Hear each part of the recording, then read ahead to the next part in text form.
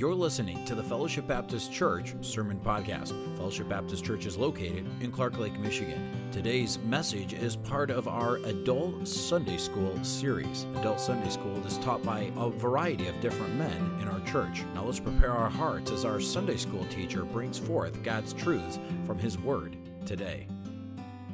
All right, we read a verse to start off last week in this portion of Scripture, but we're going to backtrack a little bit from that verse, and we're going to read the context of what's going on here. This is a depiction of the Lord Jesus' return. So let's start in verse 35.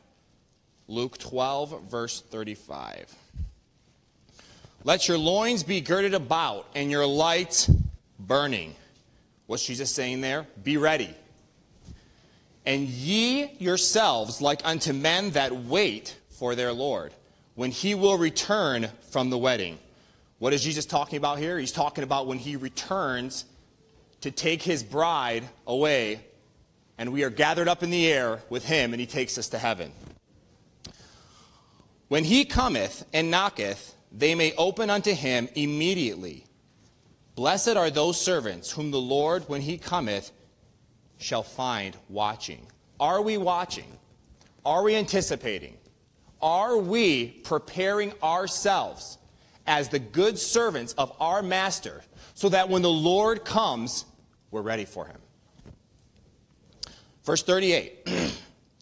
And if he shall come in the second watch, or come in the third watch, and find them so, blessed are those servants. Now, it was customary for the Jews to have their night watches among their servants split up into three parts. The first hour, second hour, third hour, and that's what they're talking about here, okay? So obviously the first hour would be the earliest, second would be the second latest, whatever hours that is, I don't know, and the third would be the latest hours of the night.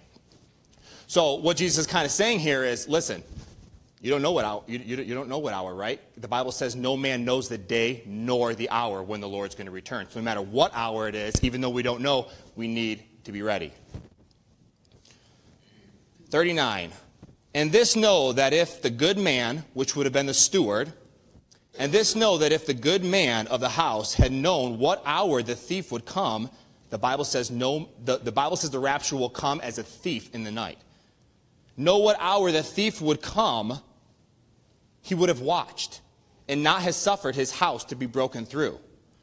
Be ye therefore ready also, for the Son of Man cometh in an hour when ye think not. Are we ready for the return of the Christ? Are we ready that if today we were raptured, if today we were to stand before the Lord, if today was the judgment, would we be ready to meet the Lord? Would he be able to tell us, well done, my good and faithful servants? Verse 41. Then Peter said unto him, Lord, speakest thou this parable unto us, or even to all? And the Lord said, whom then? And this is the verse we started off with last week. Who then is that faithful and wise steward, whom his Lord, when he shall make ruler, whom his Lord shall make ruler over his household, to give them the portion of meat in due season? Revelation 22:12 says, and behold, I come quickly, and my reward is with me. When Christ returns, will we be able to be rewarded for our faithfulness? Will we be proud of what we've done for Christ? Or will we stand there ashamed, realizing that, listen, it's over. My life is gone. The time that I had to serve Christ, I squandered it. Our chance at that time is over. All right, let's have a word of prayer. Our dearest Heavenly Father, thank you so much for this day, Lord, that you've given us. Thank you for the snow outside. Thank you, Lord, that even though it's cold, that we live in a state that has a change of seasons like it does, Lord. It's refreshing to have a change of seasons here and there, Lord, and just a change of scenery. So thank you for the snow.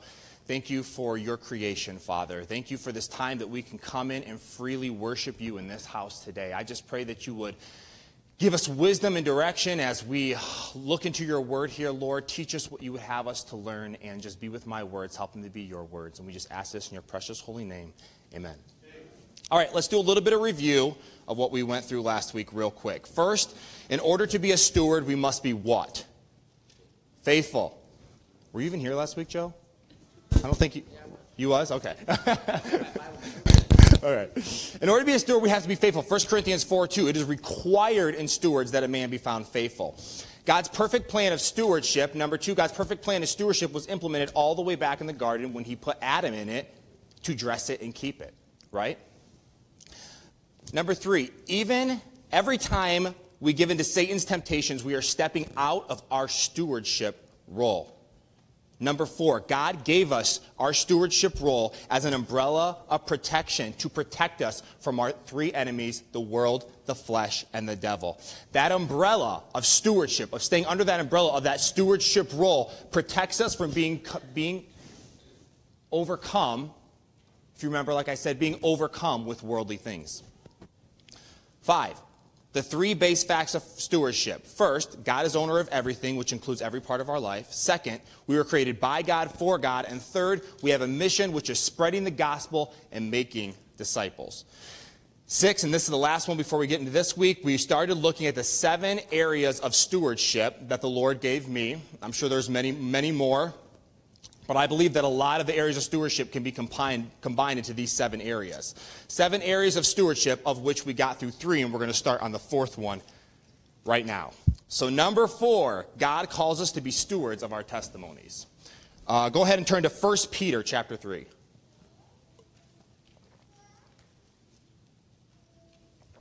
1 Peter chapter 3, and we're going to be looking at verse 15. 1 Peter 3:15. But sanctify the Lord God in your hearts, and be ready always to give an answer, to testify. Be ready always to give an answer to every man that asketh you a reason of the hope that is in you with meekness and fear. Are we taking every opportunity available to us to testify for the Lord? Are we using our words as a testimony to testify of the goodness of God? Are we using them to defend the honor of God? Are we using them to share the love of God? Last week, Pastor talked about the tongue, right? And I did have this all prepared before he spoke last week. So anyhow, last week he talked about the tongue, all right? What kind of testimony do we have based on the words that we speak? Psalms 19:14, this is what David said. Let the words of my mouth and the meditation of my heart be acceptable in thy sight, O Lord. Is that your prayer? Is that your desire? That's my prayer. That's my desire. Every morning when I come before the Lord in my devotions, I say, Lord, help me to say and do what you would have me to say and do today. Fill me with your Holy Spirit. Do you desire to have your words be only the words that Christ would have you to speak? Not only are we to be good stewards of our testimony for Christ in our words, but we are to be a good testimony. We are to be a good steward of our testimony for Christ in our lifestyle as well. Can our lifestyle speak volumes? Yes. I would say our lifestyle speaks. The Bible says that, what's in your heart will come out in your mouth, which is definitely true. But the same is true by the way that you live, right? Your lifestyle reflects what you really believe. By their fruit ye will know them. That's what the Bible says. By their fruit ye will know them. We have all heard of the saying, actions speak louder than words. If we really love the Lord, our actions will show it, not just our words. And this makes me think back to the story of Jesus talking to Peter there on the shoreline. And he asks Peter, Peter, do you love me? And Peter says, yes, Lord, you know that I love you. And he says, okay. But Peter, do you love me? Peter, you know, or Peter says, Jesus, you know that I love you. After each one of those questions, Jesus said, feed my sheep, feed my sheep. The third time, Jesus asks him, Peter, do you love me? And at that moment, Peter's heart was convicted because he realized that just saying it wasn't enough. Jesus was saying, listen, Peter, if you love me, I don't just want you to sit here and tell me that you love me. That's easy. Peter, if you love me, go show me that you love me. And did Peter show Christ that he loved him? Absolutely. He died a martyr's death. Peter, from that moment on, lived for God and showed God and proved his love for God. And that's what God's asking us to do. God's saying, listen, don't just say that you love me. I want you to prove it with your life. Philippians 2:12 through 15. Actually, turn there. Philippians 2:12 through 15. We're going to spend a little bit of time here. We're going to kind of dissect this portion of Scripture little by little.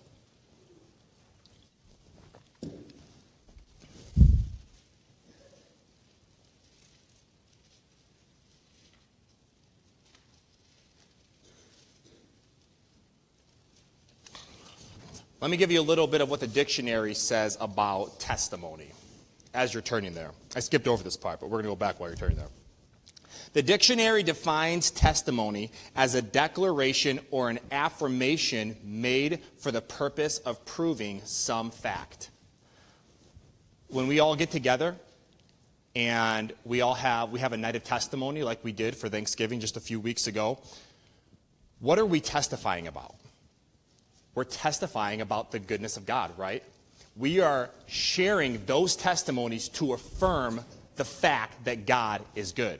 That is what our testimonies are to do. Our testimonies are to affirm to the world and to others our belief in Christ and the Scriptures. That is what our testimonies are to do, in our words and in our actions. All right, Philippians chapter 2, verse 12. Wherefore, my beloved brethren, as ye have always obeyed, not as in my presence only, but now much more in my absence, work out your own salvation with fear and trembling. Okay? Work out your own salvation. We are to be having a working salvation. We are to continually be working on bettering ourselves for effective Christian service. Okay? So our salvation is to be a working salvation. It's not to be a salvation where we just get saved and we don't take the next step in our Christian walk, right? That's staying babes in Christ. Okay? Paul said we need to desire not just the milk of the word, but the meat, right? We're supposed to be growing day by day. God doesn't save us to just do nothing for him. God saves us to grow and continue to serve more and more. We're not just supposed to go about our daily lives just as we always did. When Christ saves us, there should be a change. There should be a difference. We should start living for him. We should start serving him. Our life should be structured differently. It should be structured not around what we want now, but around what Christ wants. A working salvation. Work out your salvation. Next it says, your salvation. Now, what this says to me when it says your salvation is when I read that, what it spoke to me was, listen, you're supposed to be worried about you, okay? Work out your salvation. Don't be working out everybody else's salvation, right? Everyone else is accountable before God. When you stand at the judgment someday, who are you going to give an account for? Your neighbor? I think not, right? You're going to give an account for yourself.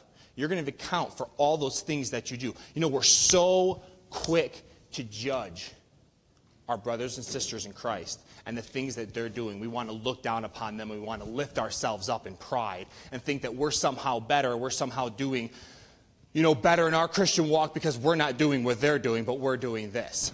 No, that's working out their salvation. We're supposed to be concerned about ourselves, what we're doing for God, where we are. Where are our hearts with God, not where are their hearts. Work out your own salvation. The next part says, with fear and trembling. There is only one thing the Bible tells us to fear, and that is what? That is the Lord. We are only to fear God. Most of us do not have a healthy fear of God like we should. We just don't. That's just a fact. We do not fear God like we should. Proverbs 9:10 says, the fear of the Lord is the beginning of wisdom. If we were all honest, a lot of times we're kind of stupid, right? We are not wise. We are stupid when it comes to us obeying the Lord. We do not fear his judgments. Psalm 119, 120.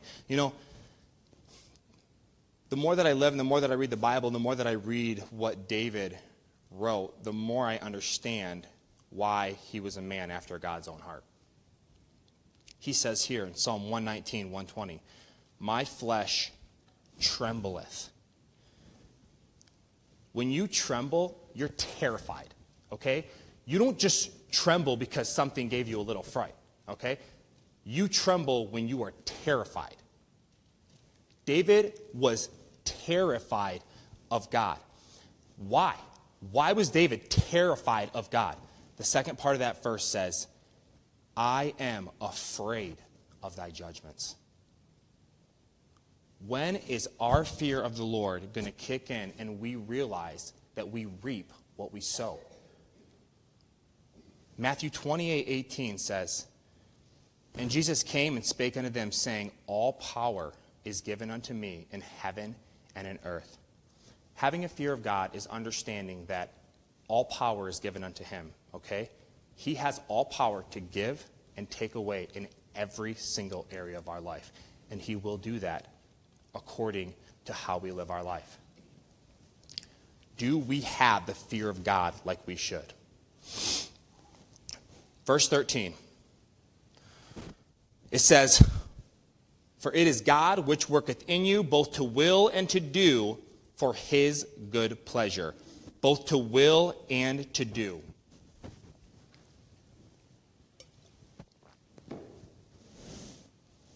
God is trying to work in our hearts, not only to give us the will to do what is right, but to get us to act on that will. This is working out our salvation. Now, is it awesome, is it wonderful, and is it important to have a desire to do what is right? Yes. First, you have to have a desire. You're probably not going to do what's right unless you have a desire to do what is right. So is it important to have that will, to have that desire to follow the Lord, to do what is right, to obey God? Yes, that is essential. You have to have that. That is so important. But it's not just having a desire. It's acting upon that desire. It's not enough just to want to obey. It's not enough just to want to do what the Lord wants you to do. It's not just enough to want to have the same will as God wants. We have to obey. We have to do. Not only do we need to have the will, but we need to do that will. The next part says, of his good pleasure.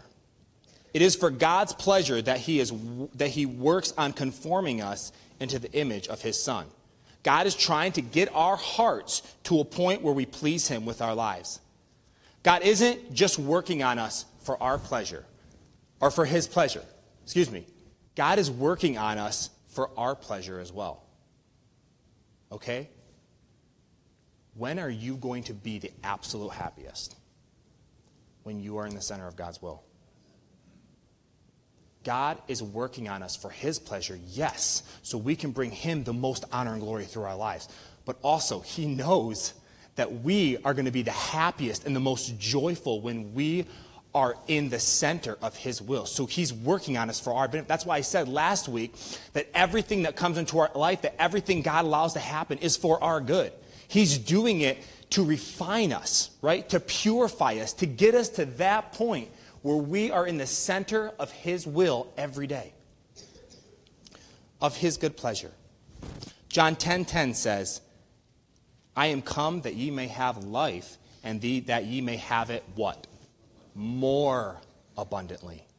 He could have just said abundantly, but he said more abundantly. That overflowing life of abundancy. That is what God has come to give us.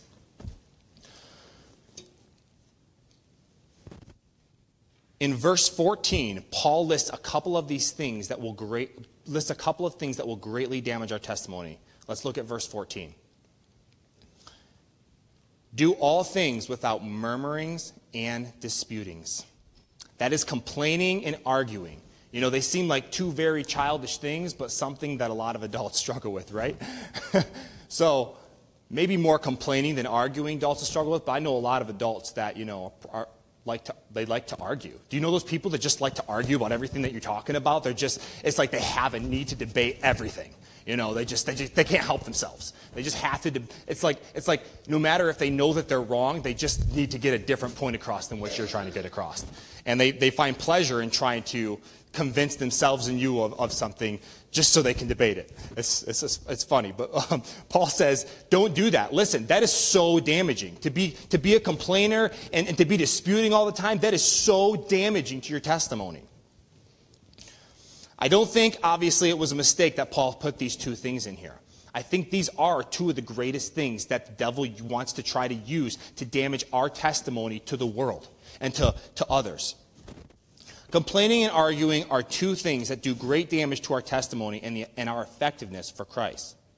Whether you are a believer or you're an unbeliever, nobody wants to be around somebody who's a complainer or who wants to argue all the time. Nobody. Our attitude in life is something that can greatly influence us. Our attitude in life is something that can greatly influence others towards Christ or away from Christ. Just our attitude. 2 Corinthians 6:3 says, giving no offense in anything, that the ministry be not blamed. Giving no offense in anything, that the ministry be not blamed. Can our attitude of complaining and being argumentative be used to bring blame to the ministry? Yes, absolutely. Are we, in any area of our life, bringing blame on Christ and his church through our lifestyle, or are we lifting up and exalting, showing the world what a difference God has made in us? Or does the world see a difference? Or are we just the same? There should be a difference. Complaining, when you break it down, is just discontentment. Hebrews 13:5 says, let your conversation be without covetousness, and be content with such things as ye have, for he has said, I will never leave thee, nor forsake thee. I know the Bible says with food and raiment to be what? Content, right. But if we have Jesus Christ in our heart, do we have any reason at all ever to be discontent about anything? Absolutely not. Why? Because even if we don't have any food, even if we don't have any clothes, and we die, where's eternity going to be spent? It's going to be spent with the Lord, right? You can't get better than that. There really is no reason for a Christian, for any purpose, even if you don't have food or clothes, there's really no reason ever to be discontent, because you have the Lord. You have an eternal home in heaven with him. Even if this world can't give you what you need to survive, guess what? You'll be at home. You'll be in home with Jesus. Nothing to complain about. We are so blessed here in America, it's ridiculous. We don't even know what suffering is.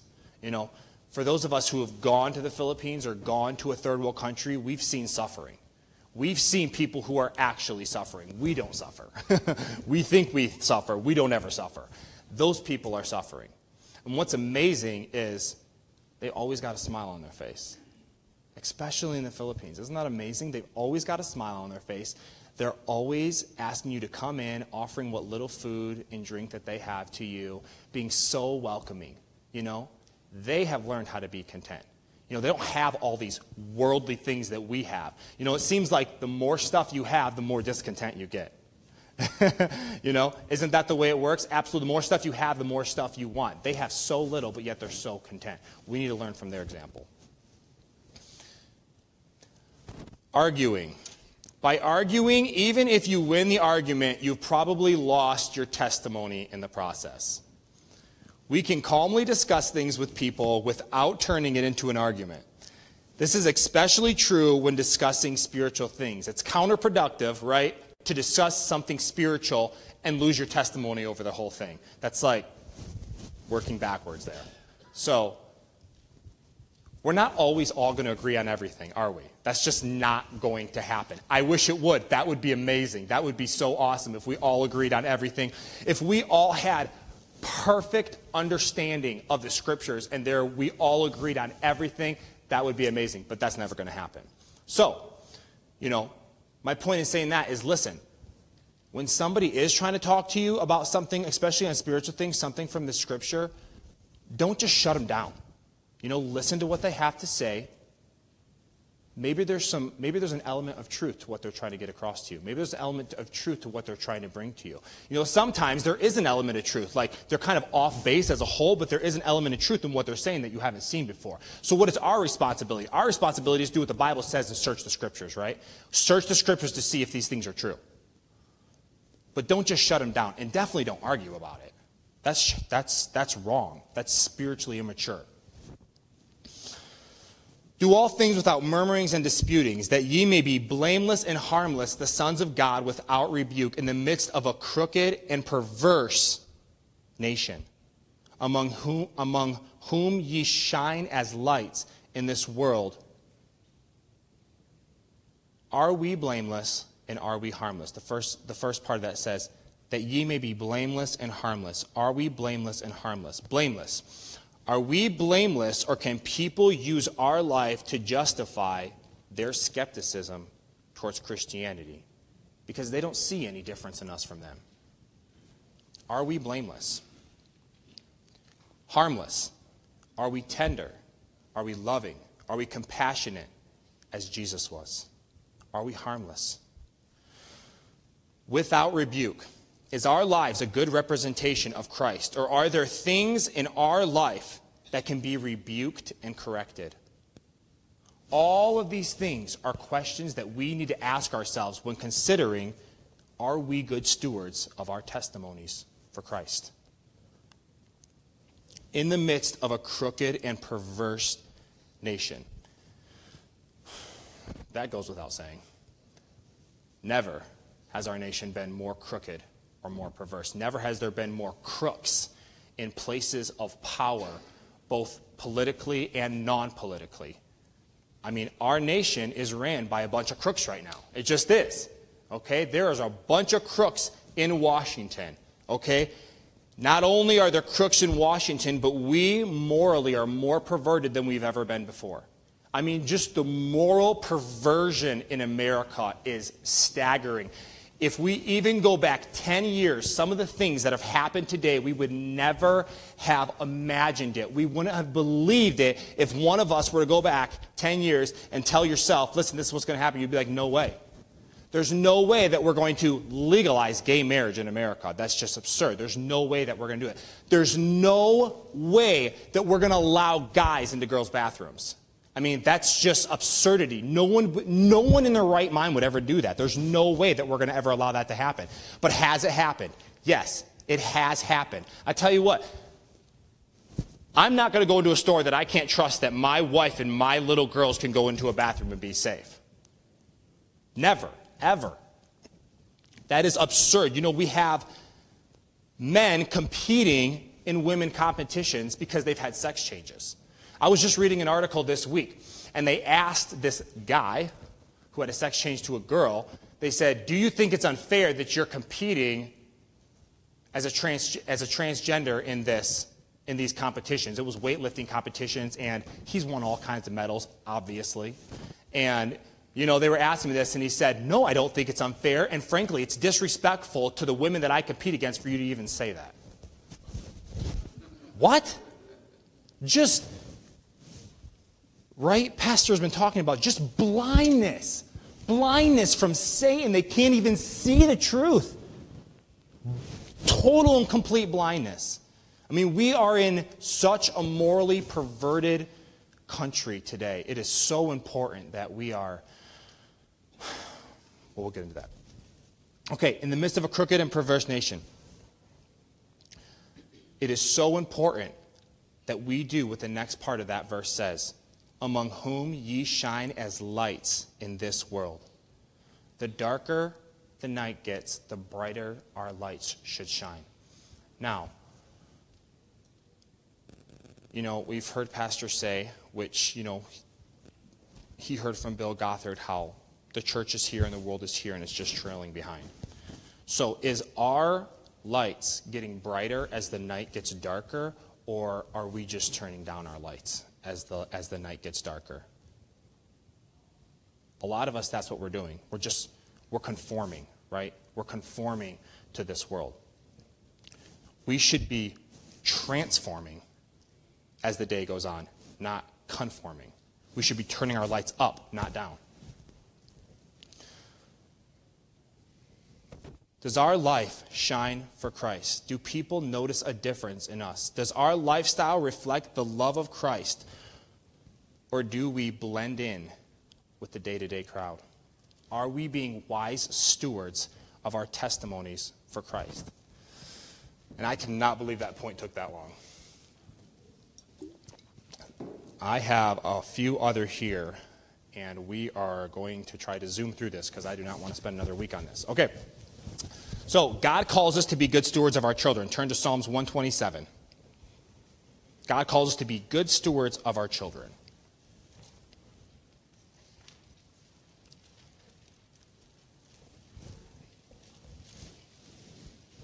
We all know this verse. We all joke about being good stewards of our children and how that they're a blessing, because a lot of us don't feel that way. But kids are a blessing. Psalms 127, verse 3 through 5. Lo, children are an heritage or an inheritance of the Lord, and the fruit of the womb is his reward. As arrows are in the hand of a mighty man, so children are of the youth. Happy is the man that hath his quiver full of them. Children are a gift from God. It is his inheritance to us, and we are required to train them up in the ways of the Lord. Proverbs 22:6 says, train up a child in the way that he should go, and when he is old, he will not depart from it. Are we being good stewards of our children? Are we taking every available opportunity to train them up in the way that they should go? Are we teaching them to pray? Are we teaching them to read God's word? Are we teaching them to have good morals and ethics? Are we teaching them the consequences of sin? Are we teaching them to be loving and compassionate? Are we teaching them to have a biblical worldview? Are we teaching them through what I believe is the most important, especially when they're younger? Are we teaching them through our example? Kids will do what they see their parents do. Okay? It is amazing, especially as Elaine has been growing up and she's been learning to love to pray and to talk to God. You know, all the things that are my desires that I pray about with her, I've seen them become her desires. I see them become her heartbeat.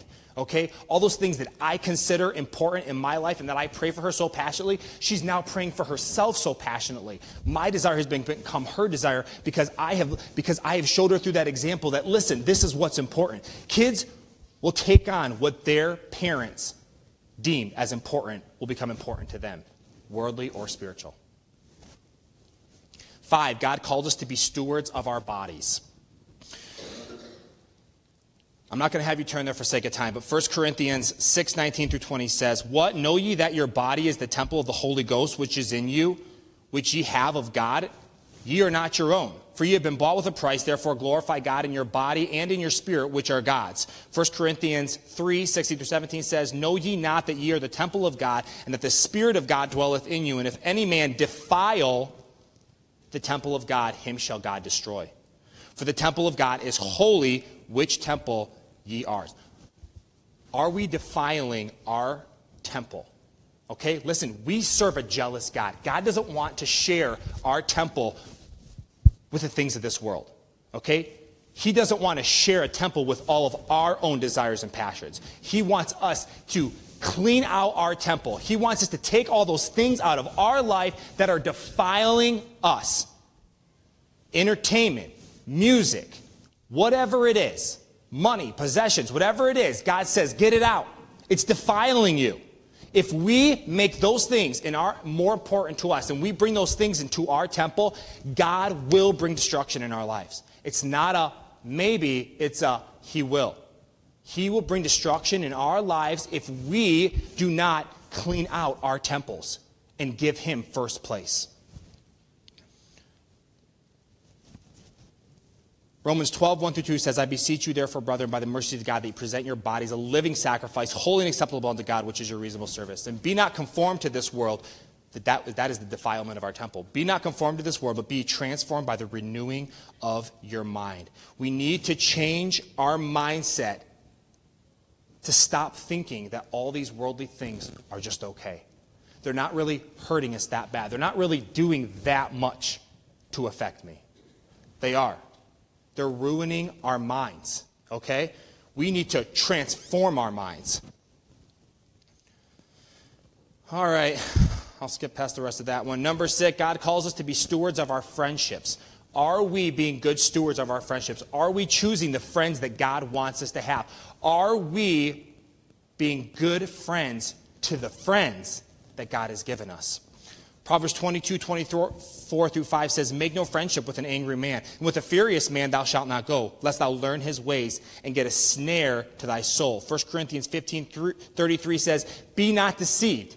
Evil communications corrupt good manners. Okay? No matter what your intentions are, we need to be careful not to make good friends with worldly people. Because what normally happens is they will pull us in the direction of the world instead of us pulling them in the direction of Christ. Should we still be friendly? Yes. Am I saying that you can never get together with an unworldly person? Absolutely not. But our intention needs to be to try to help them, to bring them back to Christ, okay? We can't just go on our merry way like nothing's different, okay? Don't be good friends with worldly people. They will just drag you down. Being a good friend to our friends. Proverbs 18:24 says, a man that hath a friend must show himself friendly. Proverbs 27:17, iron sharpeneth iron, so a man sharpeneth the countenance of his friend. We need to be the kind of friends that when we get together, we are sharpening each other's spiritual senses so we are more effective for Christ. Are we that kind of friend? Proverbs 17:17, a friend loveth at all times. Are you always loving toward your friend? Are you always ready to forgive? Guess what? We're not all perfect. We're going to offend each other. But a good friend is going to forgive another friend, even if that friend doesn't ask for forgiveness, okay? He's going to understand that, listen, we're not all perfect. So a true friend will love at all times, no matter what the other friend does to him. Doing unto others what we would have them do unto us. That is a good friend. Proverbs 27:9, ointment and perfume rejoice the heart. So doth the sweetness of a man's friend by hearty counsel. Are you one of those friends that your friend can come to and trust that he's going to get good, hearty, godly counsel? And do you have friends that you can go to get that same thing? If you're not somebody that your friend can come to and get good, hearty, biblical, godly counsel, then you're not a good friend. That is your responsibility to your friend, to be trying to help him in that way. All right. I got a whole bunch of stuff here, but we're not going to go through all of this. I'm just going to say it real quick, and that is to sum up biblical stewardship. What it really comes down to is our lives fully surrendered to God? If we are fully surrendered to God, all these areas of stewardship are just going to fall in place. Oh, and it pains me, but we'll stop right there. So let's pray.